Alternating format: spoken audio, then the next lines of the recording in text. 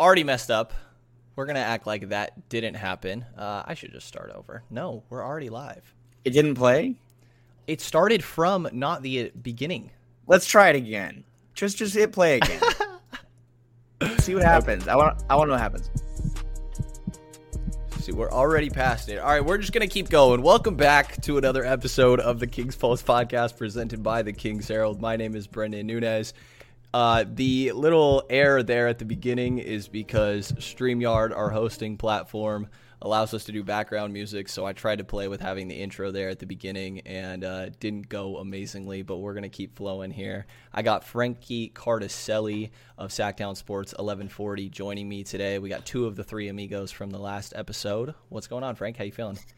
I'm good, man. I'm good. I just enjoyed what could be Keegan Murray's last game of the summer, ? That's something we'll probably talk about a little bit, but definitely was a fun evening if you are into that kind of thing. But I'm staying cool.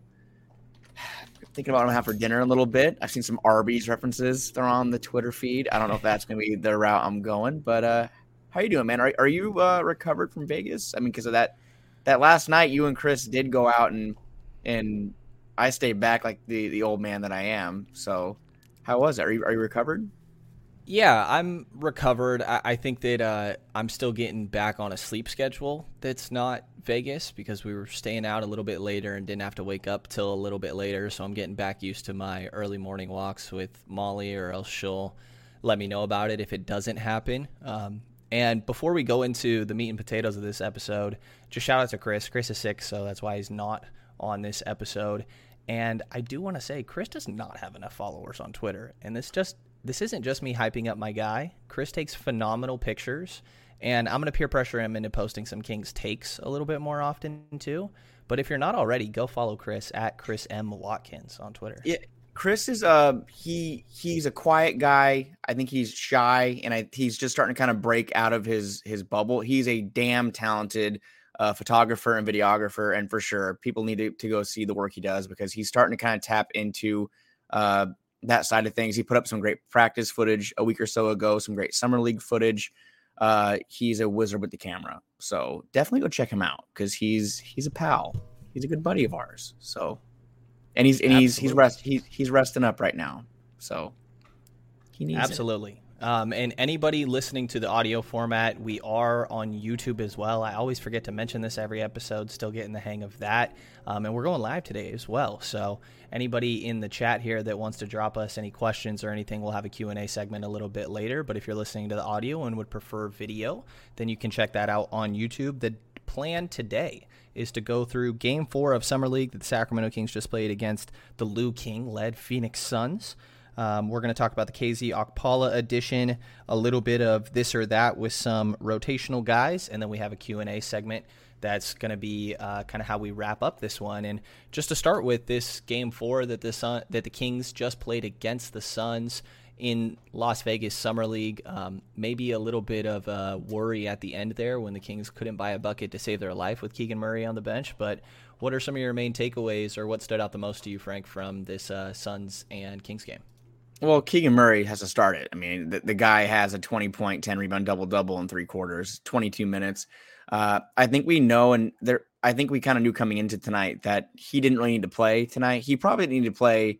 I mean, obviously, retroactively, we can't really say that because you have to see him play to have this thought process. But he didn't really even need to play in Summer League is what I think. I think he is someone who now we know for sure is completely ready for the big stage this fall. And seeing him create the way that he can tonight. I mean, seeing that step in 3-pointer from about 32 feet was, I mean, I didn't know he had that in his bag. So it's pretty encouraging to see that it's not just a couple of games fluke. It's 6 out of 7 games. He has topped the 20-point mark. The one game he didn't was that second night there in San Francisco, had 9 and 9. So even when he's having a bad night, he's creating and producing other ways. So that's obviously my biggest takeaway of the whole summer, really, is that I'm excited about Keegan Murray. And basically, it's just, how can you not be excited right now? I mean, but before I get into the next things, I have a couple more things too. I mean, I know you do too, but let's just start with Keegan. I mean, were you even surprised? Or at this point, is it not surprising? Is it just kind of,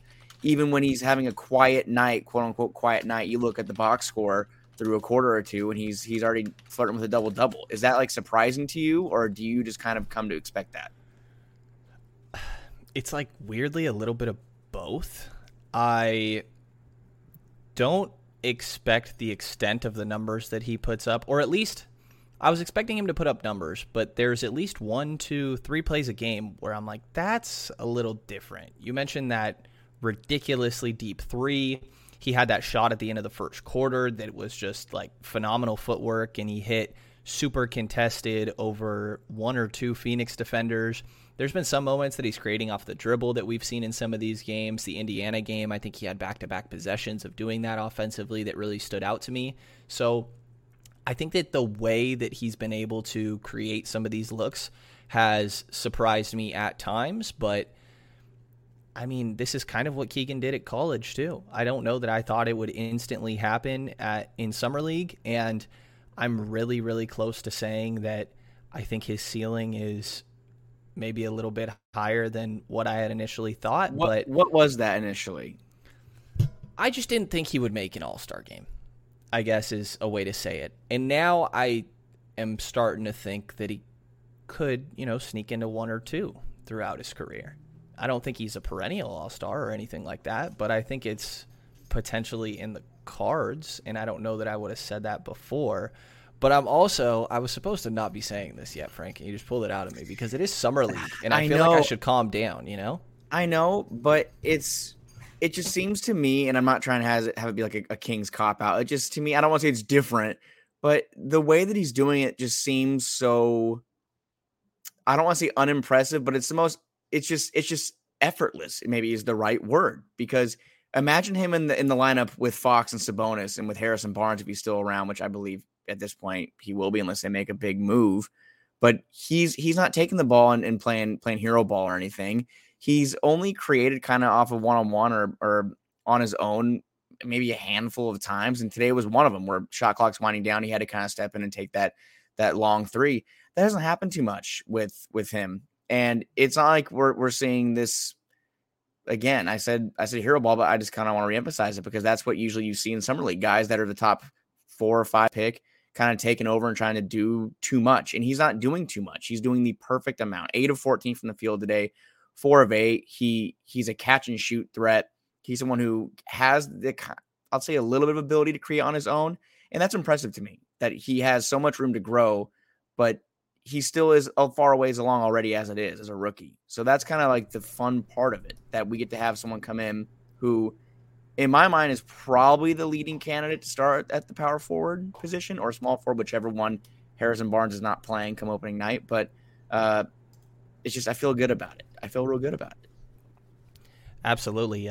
Anybody on YouTube is going to see me occasionally highlighting comments here as people kind of start to filter in, and we'll have a Q&A segment a little bit later. I see somebody asking about a starting lineup or if Keegan should be playing next game. We're going to get to those specific questions we've already had asked a little bit later. The other thing that I've seen with Keegan, while I have been intrigued of maybe there is more upside because of that self-creation flashes that you've kind of touched about, I also think that there's been a handful of moments where it's like it's really easy to see how this works with Fox and Sabonis. There's a lot of dribble handoffs going on with the Keita, and it's like, okay, if that's Sabonis, this is just working even more smooth. There's been a handful of back cuts where Keegan's reacting to guys kind of top blocking and worried about him from beyond the perimeter, and there's a couple back cuts that maybe he's not getting the pass that he could, and Sabonis is going to hit those. Like, we're seeing Keegan do this as a number one option, that the defenses are so keyed in on him when he's going to be the 3rd or 4th guy out there on Sacramento's roster. So it's just like so easy to see how this clicks right away. The one other guy, do you have anything else on Keegan before I move on to some of the other guys that we saw? No, just I don't know if you wanted to have this be a separate conversation later, but he's done, right? I mean, he hasn't played in the 4th quarter. I don't think he needs to play tomorrow. I mean, I think it'd be fun if Jabari Smith and Keegan play each other, but I'd imagine both are probably going to be inactive for I don't want to say meaningless, but they're not playing for anything tomorrow. So I would say, to me, I would believe he's not going to play. Not playing in the 4th quarter has me believing he's not playing tomorrow. Are you in the same camp? I think so, But I don't really know. Like, he really can win Summer League MVP. And he might already be the favorite. Shouldn't he already be it? I mean, Cam Thomas had a great summer for sure. But maybe we see like a co-MVP situation again. I think it's what happened last year, right? Cam Thomas and Davion Mitchell both got that, I believe. Is it Cam Thomas again? That's right. Is he doing it again this summer? Yeah, he's doing it again this summer. Yeah, he's a second-year guy. And I think he already won won the broadcast today. He already has one. Give it to Let somebody Keegan else. get one. I'm absolutely with you. No, I think that Keegan's up there. I think Quentin Grimes is the other one that's talked about a lot. I haven't caught the most New York games, admittedly, or when I do, I'm just watching Daquan Jeffries on that roster because, of course. So I think that there's other people to be considered, but I think that Keegan has been phenomenal. I mean, outside of now, he's played Paulo Banchero, he's played Chet Holmgren, and he's played Benedict Mathurin, and been the best player on the floor for all of those games. Like, I think the Paulo one is a little bit debatable. Paulo had a really good game in that one, but I think that they went back and forth, and no question with those other Benedict Mathurin and Chet Holmgren that Keegan was easily the best guy out there, and he's matching up against them and vice versa in some of these. So I've been super impressed. I'm okay, very okay with him not playing tomorrow against the Houston Rockets. I also would be pretty excited, I guess for the sake of my own viewing experience, if we did get a Keegan Murray versus Jabari Smith Jr., because, who doesn't love to see two lottery picks go at it? Yeah, I just feel like unless that's happening, unless they get word from Houston that, hey, we're playing Smith, or they hear that Smith's playing, I would, even if Murray wants to play, because he wants to play, I would just at this point, we've seen it. 6-7 out of 7 games, 20 points per game. We get it. Let's put it, holster it for now, and let's wait till October. That's just kind of the way I feel about it, because we've seen what we need to see from him. So play it safe. I don't think it ever hurts to play it safe at this point in the summer, especially when it's the Kings and their luck. Yeah, for sure does not, because if something, knock on wood, were to happen to Keegan, we would never forgive them for him playing in this game. So absolutely see where you're coming from there. One of the other guys I want to talk about, DJ Stewart, who did play today. He played a little bit in the last game that they played as well. I believe that he was unavailable for the first games of Vegas, and I also believe, actually, I'm not sure about the Cal Classic. I want to say that he maybe played in one of those games, but he was in street clothes at the beginning of Vegas, and I believe that there was an injury. I'm not doing my job by not knowing exactly what it was. Oh, but there was a slight injury. You're totally fine. It's not loud. So I think that DJ Stewart was probably the guy that was meant to be starting initially. When they let us watch a full practice, I guess, / training camp, whatever you want to call it, prior to them going to the Cal Classic, DJ Stewart was the guy running with the unit of DJ Stewart, Keon Ellis, Keegan Murray, Jared Rhoden, and Amias Queta. So I think that DJ Stewart was the guy that was supposed to be the starter. But did this injury happen in practice? That's what I mean. It was never disclosed to us, but again, also I think we kind of just got into the Frankie Ferrari distraction. Frankie Ferrari starting at point guard, and we kind of just took that and ran with it, and that was kind of the talk for a little bit. We didn't really. I think we kind of forgot about it, because I remember that second game I was thinking, where is DJ Stewart? Because he did play well for Stockton last year. He was with the organization last season.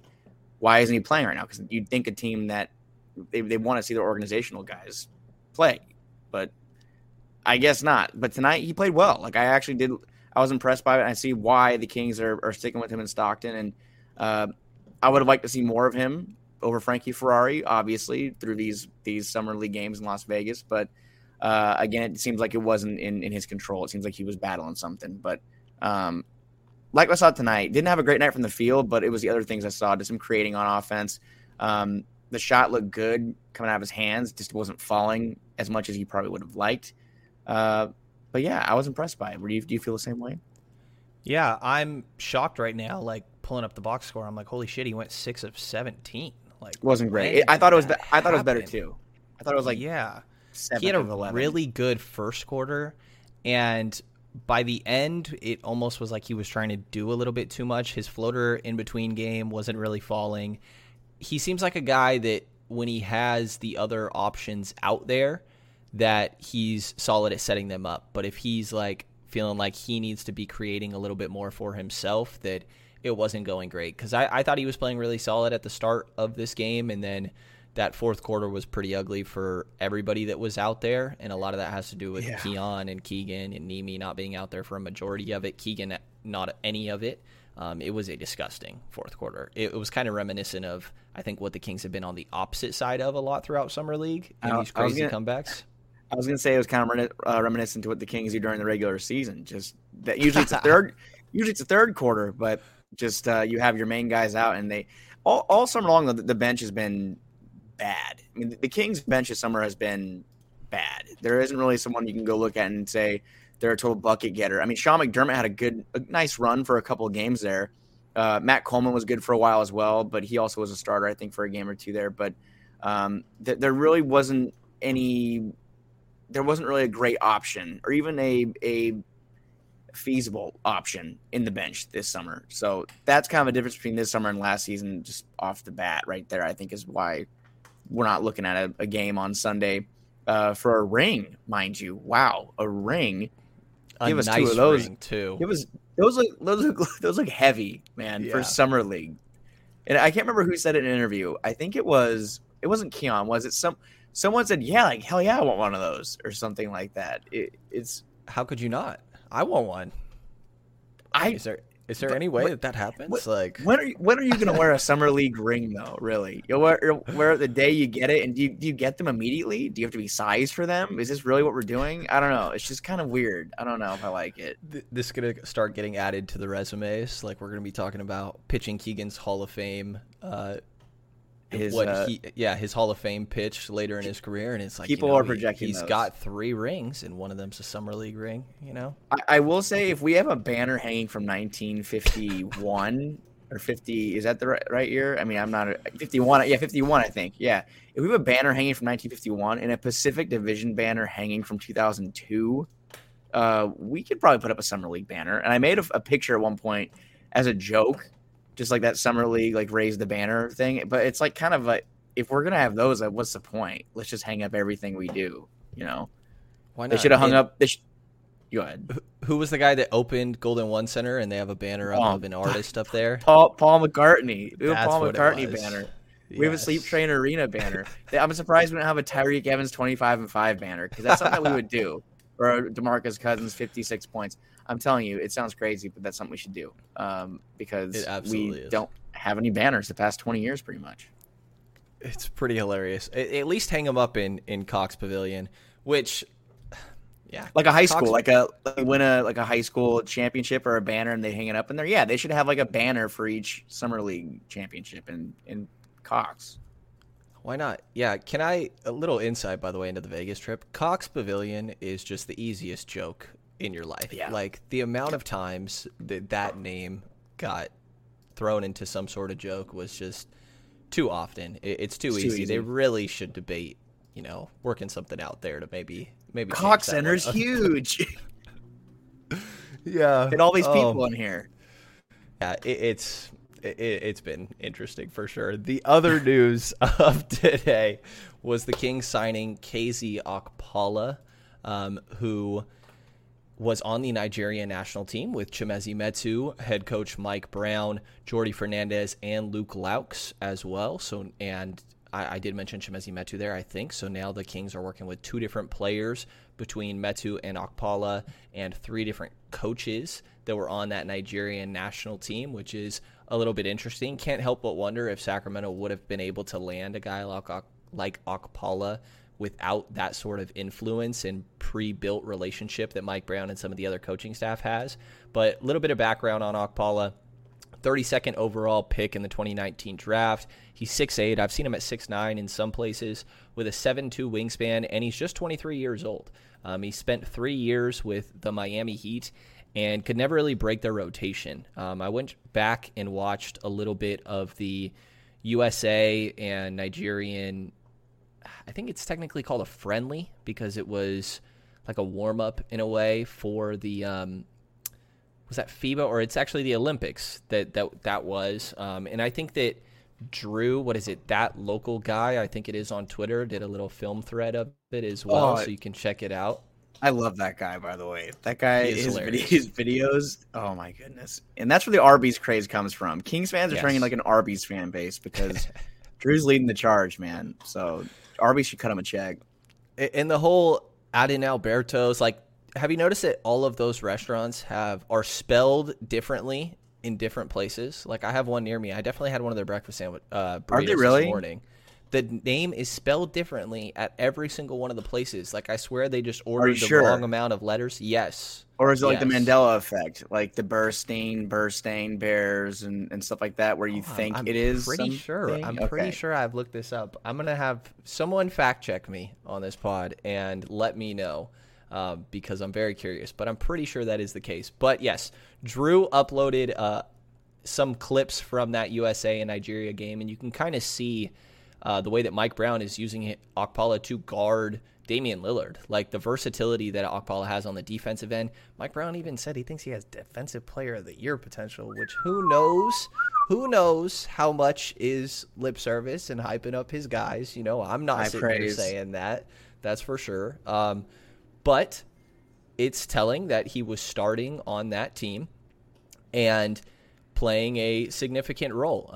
The issue with Okpala is his offensive game. He was 5'10" his freshman year of high school, so he has guard skills that slowly developed or stuck along as he continued to grow. And it's almost like these dribble handoffs and okay at putting the ball on the deck, and he has good athleticism and the length that I mentioned of a 7'2" wingspan for finishing. Like, I think in transition he could be all right. It's the jump shot that is not the prettiest looking thing. No. And Chris Haynes was the one that reported that the Kings signed him to a 2-year deal. What is your initial reaction, Frank, to seeing KZ Okpala joining the roster? I mean, obviously, I don't think a lot of us knew too much about him coming into today, but like you, I spent some time kind of looking at some film. I watched the tape. Shout out Luke Walton. I watched the tape, looked at some things. Obviously, his length is going to be very needed on this team. They don't have a backup small forward right now. Technically, he is it, which is kind of it's not the most attractive backup because, like you said, you want to have more of a scoring punch. I get that, but I like the idea of him being a specialist or being someone that can play on a matchup basis, like a need-to-need basis. But he is 23, and the Kings do have a very good coaching staff. Now they do. I mean, on paper, it's a good coaching staff. They can hopefully work with him. Maybe Sabonis can get him in touch with Lethal Shooter because his workout videos have been crazy, which I don't know when we're going to talk about that, by the way. Domantas Sabonis' workout videos and shooting videos this summer have been, I mean, it's kind of not the Hoodie Mellow. It's not in the Hoodie Mellow range, but in Kings fandom lore, it's like Sabonis' shot. He might really be something big this year. So maybe KZ can get in touch with those guys. But it's a good move for it's a young player to come into a young core because I've said it before. I think we talked about it over the weekend in Vegas, how the Kings are kind of back into that. Not quite the super team, just young discussion, but they now have a young core again. And there's some guys that are drafted and that they've had. There's some guys they've traded for and some guys they've signed. Because we look at Sabonis, Fox, Sabonis being the oldest, Sabonis, Fox, Davion Mitchell, Keegan Murray. You bring in a guy like KZ to come fit in with Monk and Herter, guys they just brought in. I like that idea of the fact that they have these guys that are under contract for multiple seasons and they can kind of grow together because that's what this team needs to do. They need to not go through 1 year and blow things up. Have young guys that aren't exactly polished like KZ. He's not polished by any means, but give him a chance to grow together because given a year or two, maybe this guy can grow into someone to be a real rotation piece. But right now, what he is a lengthy defender who can defend the 3 through 5. He played mostly power forward and a little bit of center last year, which I found a little surprising because I think some people are kind of pegging him as a small forward, but that's not really the case. So how do you see him as someone that's going to be power forward depth, or do you see him as someone that's supposed to be at the 3, or does it really matter? Is he like interchangeable? Yeah, it's interesting. I think that more often than not, I define positions by who you guard and your defensive capabilities. And with that for Okpala, it's interesting. Like you said, I spent some time watching a little bit of Miami stuff from last year, and I was surprised to see him playing the 5-2. A lot of those times, like PJ Tucker's out there too, and it's like they kind of share responsibilities a little bit as a 5. But I don't know, man. Like, I think that he could be used even to guard like point of attack for some of these guards. Like, I think he might be the second best guy after Davion at doing that on this roster. Well, shout out Keon Ellis, of course, but it's what we make it 25 minutes. 25 minutes without you giving him some love. Yeah, it's a matter of time. We're getting there. I'm sure he's on your list.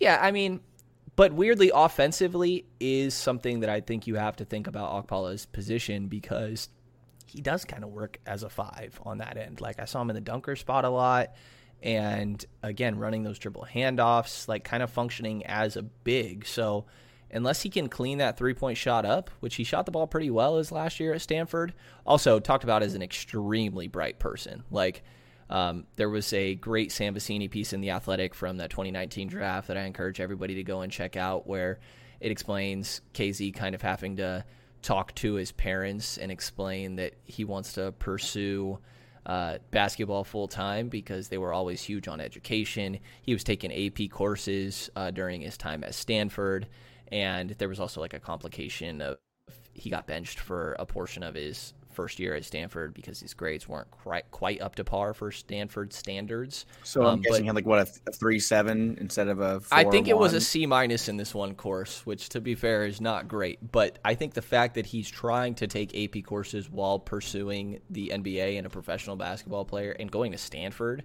it does say a lot. Like he's talked about as an extremely intelligent person as well. So that's intriguing. And I've been really, I think, harsh on the Kings for saying that they don't have any upside swings on this roster. And I think that is what Okpala is, somebody that like you can cling on to the little flashes and be like, man, maybe there's something here in a little bit. He's only 23, and I think upside swings on these wing forward type talents is intriguing to me. Somebody says in the chat, basically a younger Mo Harkless. I've seen that a couple times. I think it's kind of accurate. I'm okay with that because I wanted so badly Mo Harkless to be Mo Harkless for his whole Kings tenure, and it just never really happened. Like I really wanted him to be that guy that we saw in Portland, and it just never worked out that way. So if he can come and be 2016, 2015 Mo Harkless, that is exactly what the Kings need. The Kings need that kind of guy who can play 3-4, defend 3-5, and have some athleticism and maybe a little bit of potential to have that shot grow. Because you have to have a little bit of an offensive game in today's NBA, at least a little bit and somewhat. And I know that he was a player there for Miami for a minute. So he comes from a winning program. He comes from SPO. Like he's going to come in and he'll have a little bit of a basketball background. And that's a good get for Monte McNair. He's trying to build this roster, like you said, with guys that have high upside. Because who was the last Kings player that we had that we talked about that the Kings had, not we. Who's the last player the Kings had that was kind of similar? Like Robert Woodard, I think. Hell yes, Frank. It wasn't even you to say it. Yes. I said the other name that you love. Bobby Woodard was the last Kings player that you looked at and said, if he could just figure it out on offense, he's going to be something else. And it just never happened. I was so excited at that San Antonio game when I realized Robert Woodard was playing. It was ridiculous. I think that was the Chet game also. I forget who it was. It was some lottery pick matchup, and I was like, holy shit, Robert Woodard's out here. And I just thought I think it was the Spurs and Celtics game we watched. I don't know. We saw a lot of people. I guess that game we watched Justin Jackson play. He had 24 points or something, but we left early. Yeah. Justin, I think this is kind of a decent segue. I don't think that Okpala means the Kings have their small forward situation solved. I think that if you're relying on him to play 15 minutes a night as your backup 3, it's kind of a tough spot. So, Justin Jackson? not actually the idea of Justin Jackson, but more so like they need another 3 on this roster still. Do you think?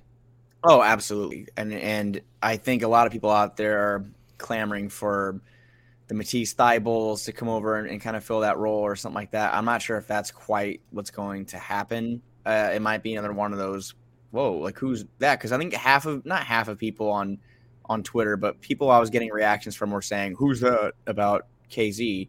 And it's like, I guess it's kind of fair. I mean, he only played 21 games last year. He's played 64 games in his career.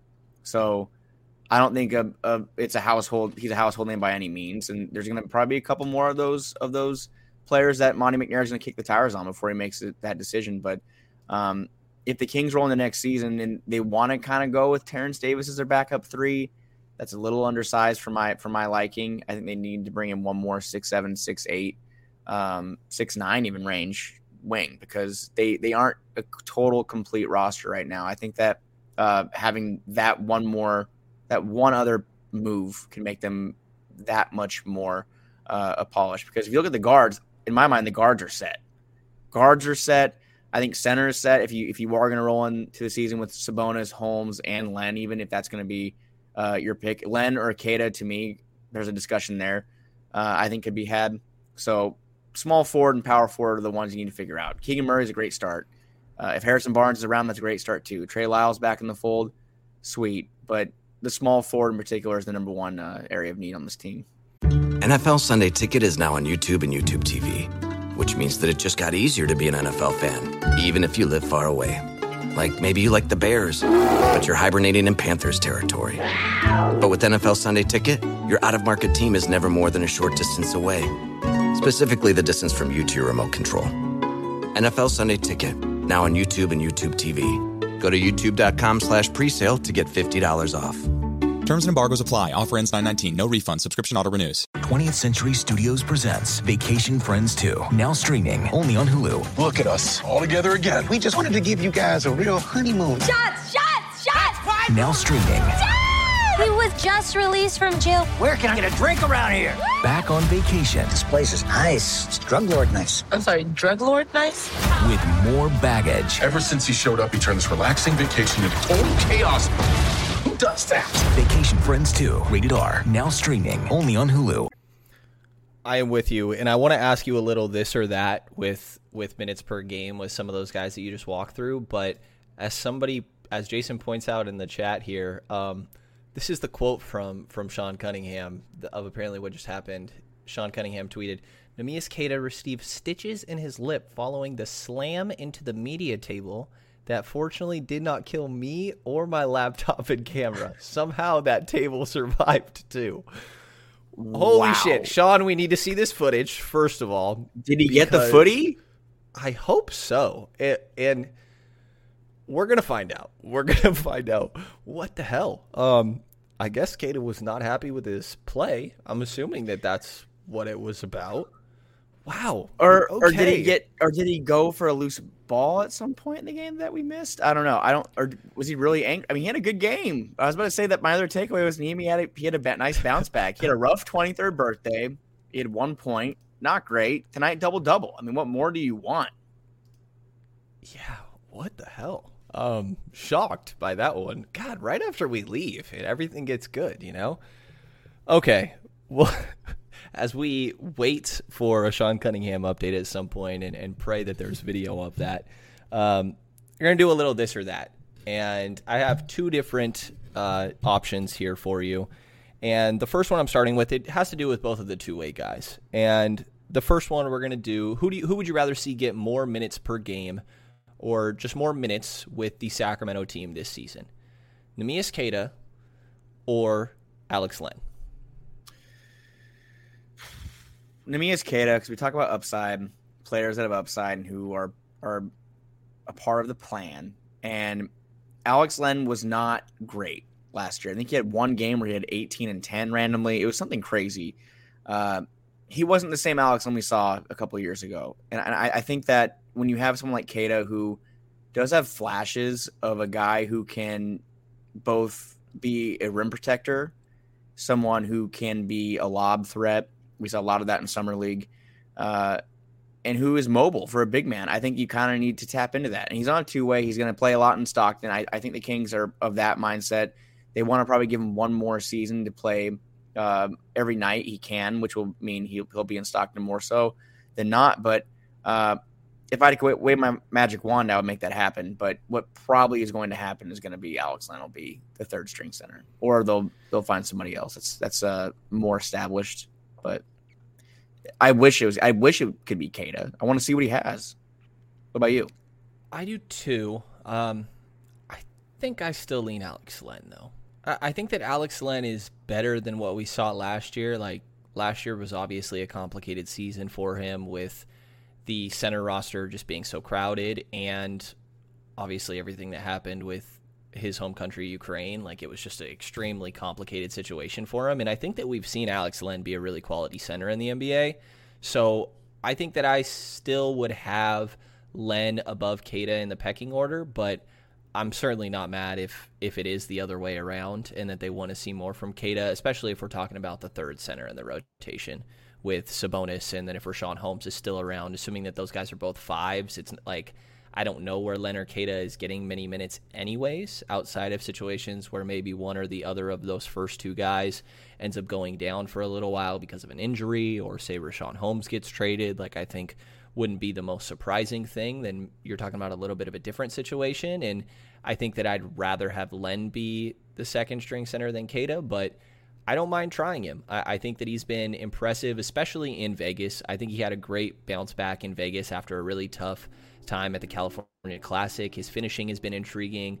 I think that his defensive positioning is solid, and he has good size. He still brings his hands down a little bit too often when I think he could stay vertical, and that's something that Jordi Fernandez pointed out to us.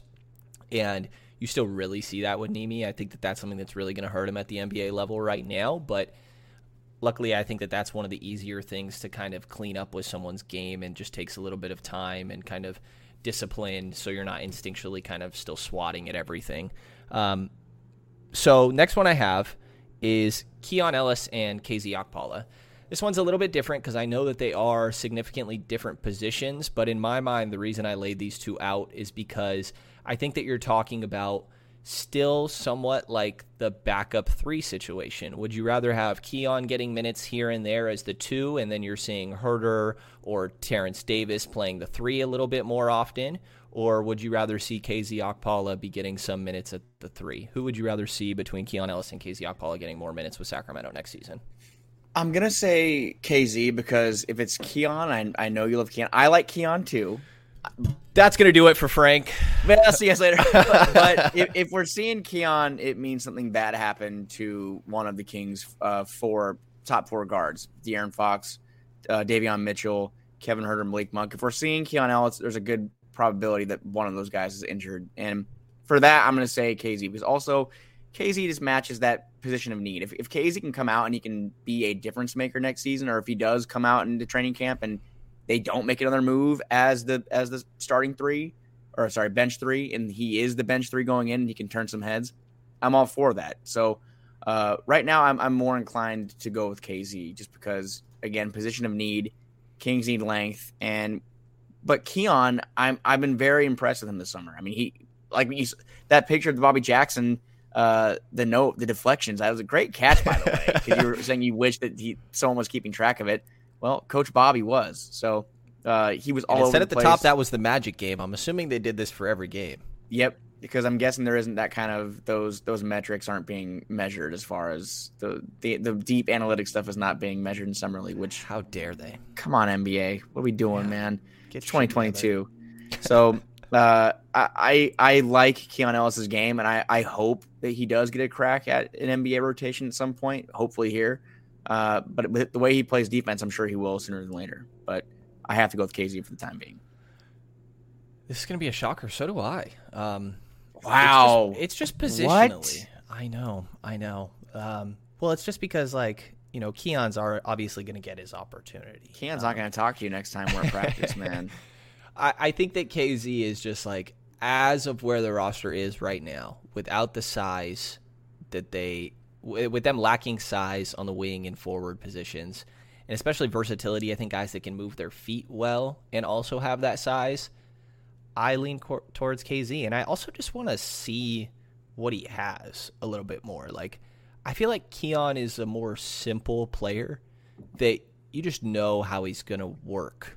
His style of play is very straightforward. I mean, it's just typical 3-and-D, like a ball hound that's just getting a ridiculous amount of deflections and steals. And then it's KZ, maybe it's just because I'm not as familiar, but I'm more curious and want to see him get opportunity to see what that looks like. And maybe there's more. I think if they're going into the season again with either one of those guys playing significant minutes, you're probably not in a very good spot. And there's probably still another move that needs to happen. But that's where I'm at with that. And I think it's time to get to some of these Q&A questions. Yes, lay them on us. Anybody in the chat, if you have questions that you want to throw our way, we will answer them in this portion here, and I'll probably scroll back up here to kind of go through some of them as well. Here's one, Lil Drummer Bowie, or Boy, who knows?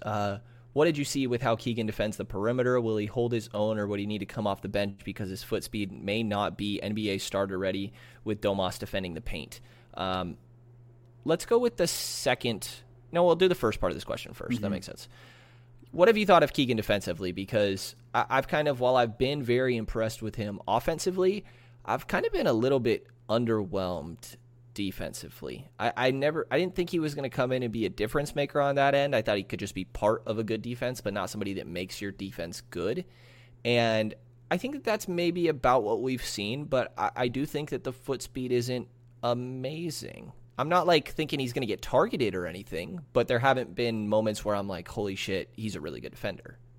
Yeah, I mean, I'm not seeing him get beat off the dribble as much, getting blown by or anything like that. I think that he can more than hold his own, and I think arguably his foot speed might even be better than Sabonis's off the eye test.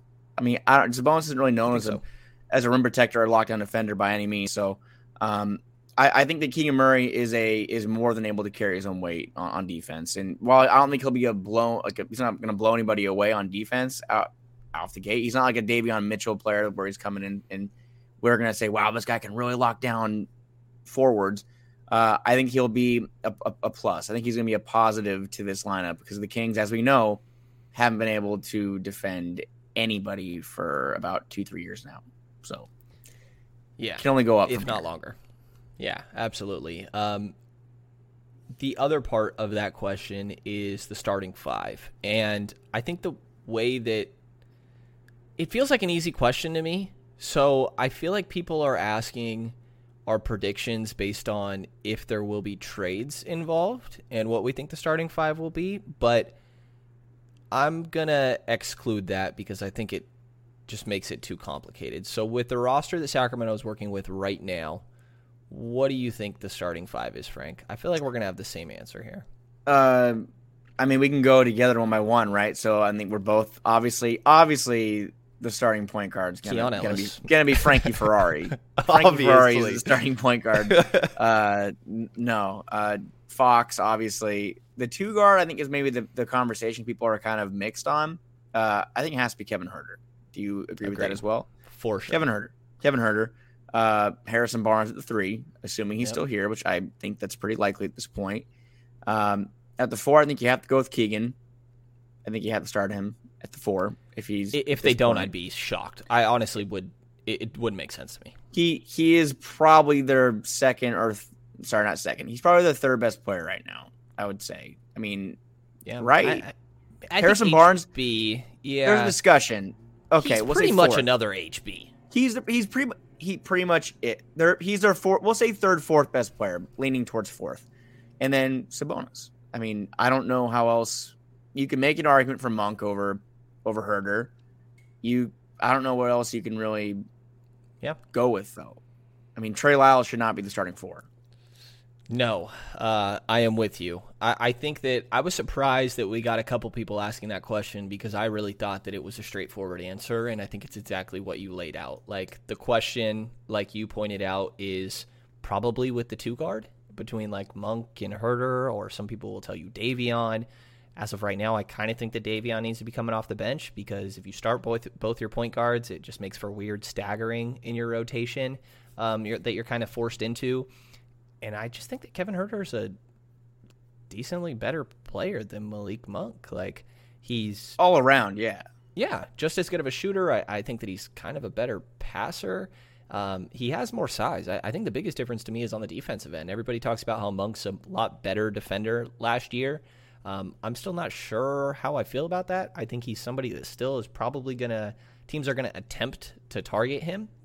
And I don't think Kevin Huerter is that. Like, we saw him guarding point of attack during his time in Atlanta, and I don't think that that's the most ideal role for him or anything like that, but I think it speaks to him being capable on that end. And I just think he's a better defender than Monk and has better size. That, I mean, all of a sudden the Kings are working with like 3 wings that have good size, because I want to say Kevin Huerter's 6'7", and then you have 2 6'8" in Harrison Barnes and Keegan Murray as your starting lineup. Like, I think that it's really solid there. Someone in the chat is saying start Matthew Dellavedova, Australian icon. And this goes into another question that we got on Twitter at AUSSAC, AUSSAC1. Thoughts on prioritizing adding an Aussie? A 16-year drought can be snapped with such an obvious move. Aussies are good culture guys and winning players. Nope, Ben Simmons is an exception to the rule. No. Have you seen this joke that like every good team has an Australian player on it? Is that true? Like, I forget where I it guess is. the Spurs had Aaron Baines, right? And he's trying to make his way back. He was kind of injured. He got a scary thing. Crazy story. He had a scary thing where he passed out in the bathroom at the Olympics and stuff. That like nobody knew about until way after it happened. Yeah, relearn how to walk. I mean, that's scary. But I'd rather take him if he's healthy. If he's healthy and he's on the way back. I mean, the Kings need power forward help. I thought you were a known Matthew Dellavedova guy. I'm not a Dellavedova guy. He's not really a shooter. Someone says he's a shooter. He's not a shooter. He's like 34% for his career from 3. He's like 37% from the field for his career. I mean, he's not a shooter. He's just a guy that's going to be a pesky like presence. And the Kings could use someone like that, sure.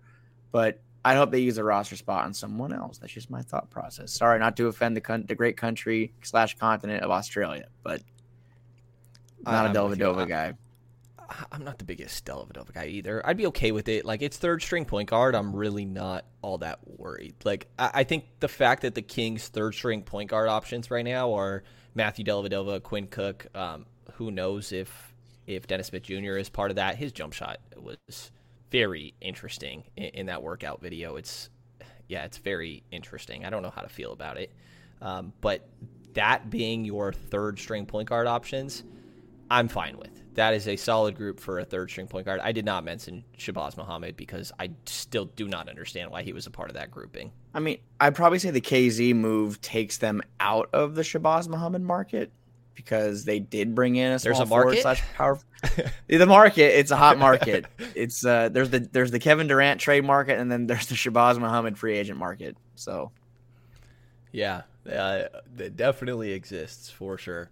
Let's see, who are your day one starting 5? We already touched on that from Rusty Lower on Twitter as well. Devin Hestand at ATC on Twitter. Stop it. I already know this one. Better under the radar prospect, Frank. Keon Ellis or Good and Plenty's? What's more underrated? I'm not going to get into this right now. this guy, we're in Las Vegas. We're in Las Vegas, Nevada. Sin City. And this man, like a 72-year-old that's about to watch Deal or No Deal or something, puts Good and Plenty in the fridge. So I have to go into the fridge when I'm trying to get my carrots, thank you, and see Good and Plenty. Frank, what's worse, Good and Plenty's or carrots, dude? I don't know. You're the only man I've seen eat carrots in a while. Carrots are good for you. They're very good for you. I love carrots. Good and Plenty are for old people. You can't change my mind. Carrots are for old people too, for sure. It's a vegetable, Brendan. You ever seen a vegetable before? Not sure about that one. All right. Why you gotta make us fight like this? Brendan and I fight like this. And I love that Jason Ross pointed out that they have to be chilled. They don't have to be chilled, but I do more often than not put like every candy that I have. It's in the like fridge. You're like equating this to like a Twix bar, which is like delicious when you put it in the fridge, or like Reese's cups or something. This is different. Chocolates. Yeah. Chocolates. Yeah. My hot tamales were in the fridge too. What's the next question? What's the go to the goddamn next question right now. Let's see. We got L Dude from the YouTube live chat. What do you guys think of Sasha Vezenkov not coming over this season? Was that a tiny bit of a swing and miss by Monty? I guess I'll start with this one on Vezenkov. I think it's fine. I think that it seemed like they wanted him to come over, and maybe the Kings got used as a little bit of leverage. First time that's ever happened in the history of this franchise. And he might be trying to get a little bit more money overseas. And he's just not somebody that, like, I would want to throw the biannual exception at. I'm not sure that he's that caliber of guy. If they did it, then, like, maybe I would trust their analysis and kind of how they feel about him. But I don't think that it's a swing and a miss either, because, what was it, the fifth? What pick was that, 49? I think it was 49. 49th pick, yeah. And they still have his rights. Like, we could be having this same conversation next year when Trey Lyles and Chimezie Metu have expired, and maybe there's a bigger opportunity. So I'm not all too disappointed. I think it would have been nice to see him come over, but it was also like, where is his role on this roster right now? And we could still have this same conversation next year. Yeah, like, would it have been fun? Yeah, it would have been fun. But, you know, I guess he kind of used the NBA interest to his advantage, and he got a little bit of a raise over there in Greece. And he, like you said, they have the rights. And I think he'll be someone that will be in a Kings jersey sooner than later. But it's not make or break. I mean, it is scary if they were to give him that biannual. That's what, $4 million, I think, $4 million per year. Something close to that. I think it's 2 years, 7 or 8. So yeah, right around there. So I think they could probably do something else with that. That's more of a a proven NBA player. I don't know who that is yet. But Yuta Watanabe is my last hope. That's here. Another guy. I've been seeing some names, or that name out a little more. But no, I think it would have been cool if Sasha would have came over. But it seems like the Kings are very high on him, and I would bank on him coming over next year. Just my hunch. Yeah, I think that's roughly where I'm at too. John here points out carrot cake. It's delicious. And he's right. Carrot cake is good. May Delicious. not have expected me to be that way. Snickers ice cream bars. Have we ever tried Snickers ice cream bars? Yes. When I was in high school, we'd go to the 7-Eleven and we'd always be picking them out of the freezer. They're goated for sure. Goated. Wow, look at you, young guy Frank over here. I'm in my 20s. I know you are. You always just talk like you're so much older than me, you know? Because I am. I'm like 3 years older than you are. So you're a freshman. I was a senior, right? That's where we're at. That's a way to put it. Yeah. Okay, I see what you're saying. Yeah. Yeah. Closing death lineup. He says Davion has to be in there. Again, this is Lil Drummer Boy. I haven't thought about this yet. So I think for sure we're talking about De'Aaron Fox, Domantas Sabonis, Keegan Murray.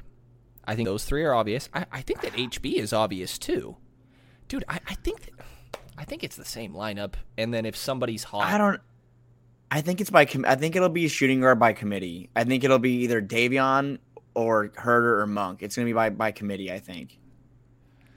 Yeah, I could see a game whoever's where having a good night. Yeah, like maybe HB or Keegan isn't quite having a great game, and you want to go a little bit smaller. Can you go Davion, De'Aaron, Herter, and then Keegan and Sabonis? Like, sure. I'd have no problem with that being a closing lineup. I think that HB is probably going to want to be out there and should There's no chance he's not out. Right? Fox, Sabonis, and Barnes are for sure out there. I'd imagine there's an argument. I mean, if Keegan comes out and looks like Marvin Bagley the fourth, I mean, that's going to be an issue. But I don't think that's going to be the problem. I don't think that's I'll knock on one for that one. Don't need that. I do think that the shooting guard is going to be like a rotating kind of thing. But yeah, it could be Davion. I could see it. Like if the Kings are playing Portland and Davion's doing a great job on Dame, I could see Davion staying on the floor and Herter or Monk not being in. I don't know. It's just I totally see where there's going to be games where it's like, shit, Davion has to be out there because he's just hounding Damian Lillard or Chris Paul and really like giving somebody fits. So I don't know, but like talking about this, and this is all just still in theory right now, it's a good option, a good problem to have that I don't think we ever would have been talking about last season. It's like, man, I don't even know how we can figure out the closing lineup because last year it was, damn, what the hell is this? Chris, we shouted you out at the beginning of this, man. We're giving you time to recover. You're healing. He said TFTI. I love it. Yeah, so I think that it's a good problem to have because the problem going into last season was what the hell is the closing five, because there's only 4 players on this roster that probably deserve to be in a closing lineup. So it's a solid problem to have for sure. Let's see. I think I have one other one that I got to find really quick here before I go to our little overtime question that's here as well. What scenario? It's getting dark in here. Is it dark in here real quick? Is it dark? No, you're okay. You're lighting up the room, Frank. I feel like I'm dark in here, but okay. Let's keep We're going. We're almost done here. Sorry, everybody. What scenario can we end up with OG to help facilitate KD Raps trade? I am just reading these for the first time. I think it's a tough one for the Kings to still try to be involved with any of those deals, and I think that never a breakthrough without you, Chris. Chris said this feels like a breakthrough episode. No way. Yes, and that was a hilarious reference to a previous YouTube comment that we talked about while we were in Vegas. Oh, yeah, that's right. It was like a breakthrough episode. Maybe it was. Yeah. It would be a breakthrough if Chris was still here. Sorry, I go through OG. I mean, yeah, I think more often than not, what people aren't going to want to hear is that, like, if you're getting OG, you might be giving up Keegan. Or Davion and I don't know, HB or something. HB. And like do they want complicated. That? Do they want that? I don't know. I don't. Number one, I don't at this point honestly see Kevin Durant being traded. Maybe a hot take. I don't think that the Nets are going to trade him. I think at this point, and watch tomorrow morning and trade breaks. But I just feel like at this point it's looking more unlikely as time passes. They're expecting so much in return. And it seems like it's not out there for them. People are just not wanting to give up a lot. But they're going to have to. It's Kevin freaking Durant. So, I am with you. I love OG, though. But yeah. Also, this is from @NotSockGod. Great name. It might be Frank. Mr. No Socks over here. Burner? Yeah. Yeah. Okay. I was comfortable in the Airbnb. We don't usually film our pods, and you know what? I'm not wearing socks right now either. What's up? It's 100 degrees. Wow. Yeah, I tried to get a feet cam for this one, guys, and it wasn't happening. Maybe in the next one. It's a reference to our last episode. Anybody unaware? We were all sitting on a couch, and Frank had the dogs out. What other question we got? It's 111 in Vegas. Let the dogs breathe, man. Ridiculous. Bunch of horse shit. You have to. You have to. One of the other questions that we got from a couple different people, including @NotSockGod, final move that we can see Monty make. Like, pretty much, do we think that HB or Richaun Holmes are moved? And I'll say I'm getting a little bit closer to thinking it's not going to happen. No. I would say right now, if I had to make a prediction, I think that Mike Brown really likes Richaun Holmes. Richaun was there for the introductory press conference. I think that we've, like, just in talking to people, I think we've come to hear and find that the organization does really like Richaun, and the fact that Brown is big on him is gonna hold some value there. So I think that he probably will stick around. HB, it's a tough one because he's inexpiring, and I think that there's interest there for an extension, or was interest there for an extension, but I just don't know. If the Kings aren't going to extend him, they should look to move him. It's simple as that. If they aren't going to extend him, he's not part of the long-term plan, they should look to move him. And if it's not today, it might be in February when his value is a little less. But if there's a more likely of the two to get moved, it's going to be HB. I think the same, but it's tough, right? Because they trade away HB, they need another HB. Like, they need the same position. We're already talking about how, like, they need a backup 3, and I guess Okpala is that right now, but even him being, like, a consistent backup 3 isn't great. Like, I guess the idea would be that Keegan's playing the 3, which I don't love, but that's fine. I also don't hate it. I think that we've seen moments where he has the capabilities of doing that. So I think that it's intriguing, and I'm kind of feeling more and more like Harrison might be on this roster at the beginning of next season. But also we heard Monty McNair say multiple times, unprovoked at the beginning of his introductory presser, like you said, that he doesn't think that they're done. So who knows? I'm really not going to be shocked either way. And honestly, I'm never been all too interested in being like an insider that's like telling you what I've heard and it's going to happen. This is just me guessing, not having heard anything. So for what it's worth. Last thing that we got, feet camera riot, by the way. The chat is demanding this. For You don't want to see that. No, we wants, don't. Yeah, please don't actually. No one wants to see that. My feet, my mom has referred to them as caveman feet since I was a kid, and they're not cute or anything. So, no, but they're breathing. I really was expecting feet conversation in this episode for sure. Last one we got. I had an overtime segment that I wrote up, and I'm starting to bring this back. I was doing it for a little while and kind of fell out of it, but the idea for the overtime segment is a non-basketball question, just to kind of get to know our personalities a little bit more and kind of just joke around and be a little bit more loose. And this one comes from @MakersMisfits. With a loaf of bread, Frank, there's 4 options here. Do you always, sometimes, only out of necessity, or never eat the butt ends? The crust is what he says. Absolutely 100% never. Yes. I would never touch that with a 50-inch pole, 50-foot pole. Any pole, nothing. I think I told you this before on the trip. I'm very, very picky about like old food or food that's expired. I mean, we were at the grocery store at Winco the night we got into Vegas, and we saw, again, what the hell? Is that like a health violation what we saw? That turkey, sure. We next to all the clean turkey, the deli meat turkey, we saw this one that was literally like someone put moss in a Tupperware. Disgusting. The ends of bread, have always, since I was a kid, been scarred because you don't touch them till the end. And one time, my mom tried to make me a sandwich with it, and I was inspecting it to make sure it's cool, and I saw mold.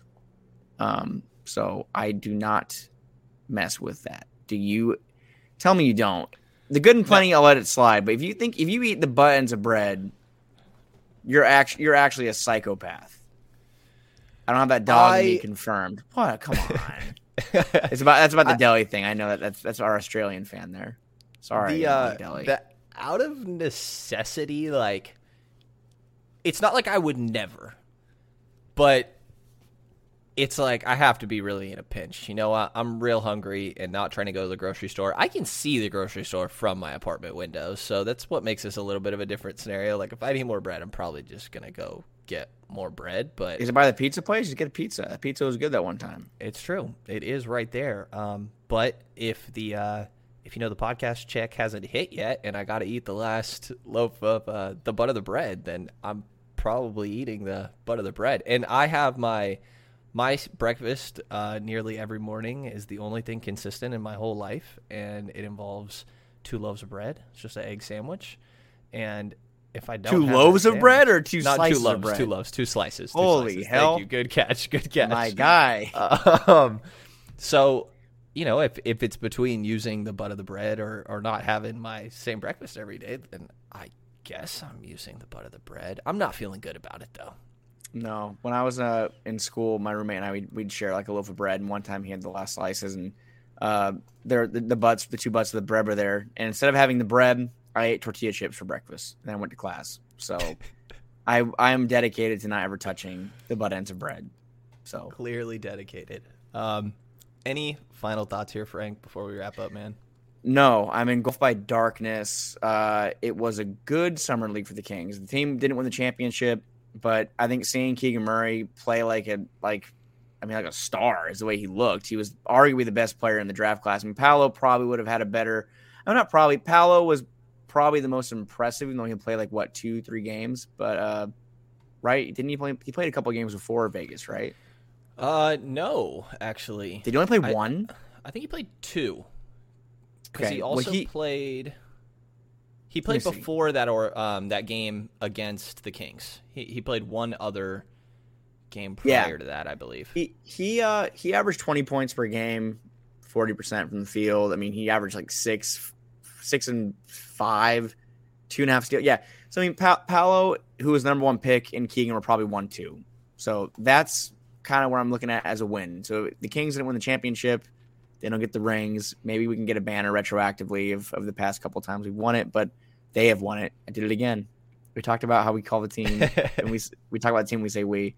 So, yeah, it's a win with Keegan. But that's my last parting thought is I feel good about Summer League. If he doesn't play tomorrow, I still feel good about it. So I'm with you. If Keegan does not get the Summer League MVP, then we will absolutely riot.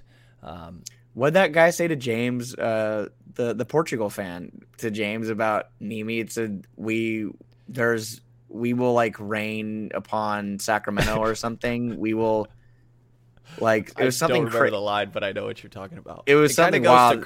To Chris's line that he says all the time is that they can't stop us all. That's about the raiding Area 51 thing when everyone was going to rush and jump the fence. Area 51. And I love it. Chris said it during the trip. They can't stop us all. So we will go riot outside of Cox Pavilion. Oh, Jesus. Yeah. Or maybe we'll go somewhere else. We'll see. That's going to do it for this episode of the Kings Pulse podcast. Definitely check out Franklin Cardicelli at FCardicelli3 and the third amigo that's not here. I swear we would have invited you, Chris. I love you. And if you have not already followed Chris, yes, like I mentioned at the beginning, at Chris M. Watkins, definitely be sure to do that. Phenomenal content, and we're going to peer pressure him into having more Kings takes more often on there. Also take a look at the Kings Herald for regular coverage from myself and all the other guys and gals there, and take a look at their Patreon to support local independent Kings coverage. And if you enjoyed this episode of the Kings Pulse podcast, please subscribe, rate, and review, and you'll hear from us again in the next couple of days.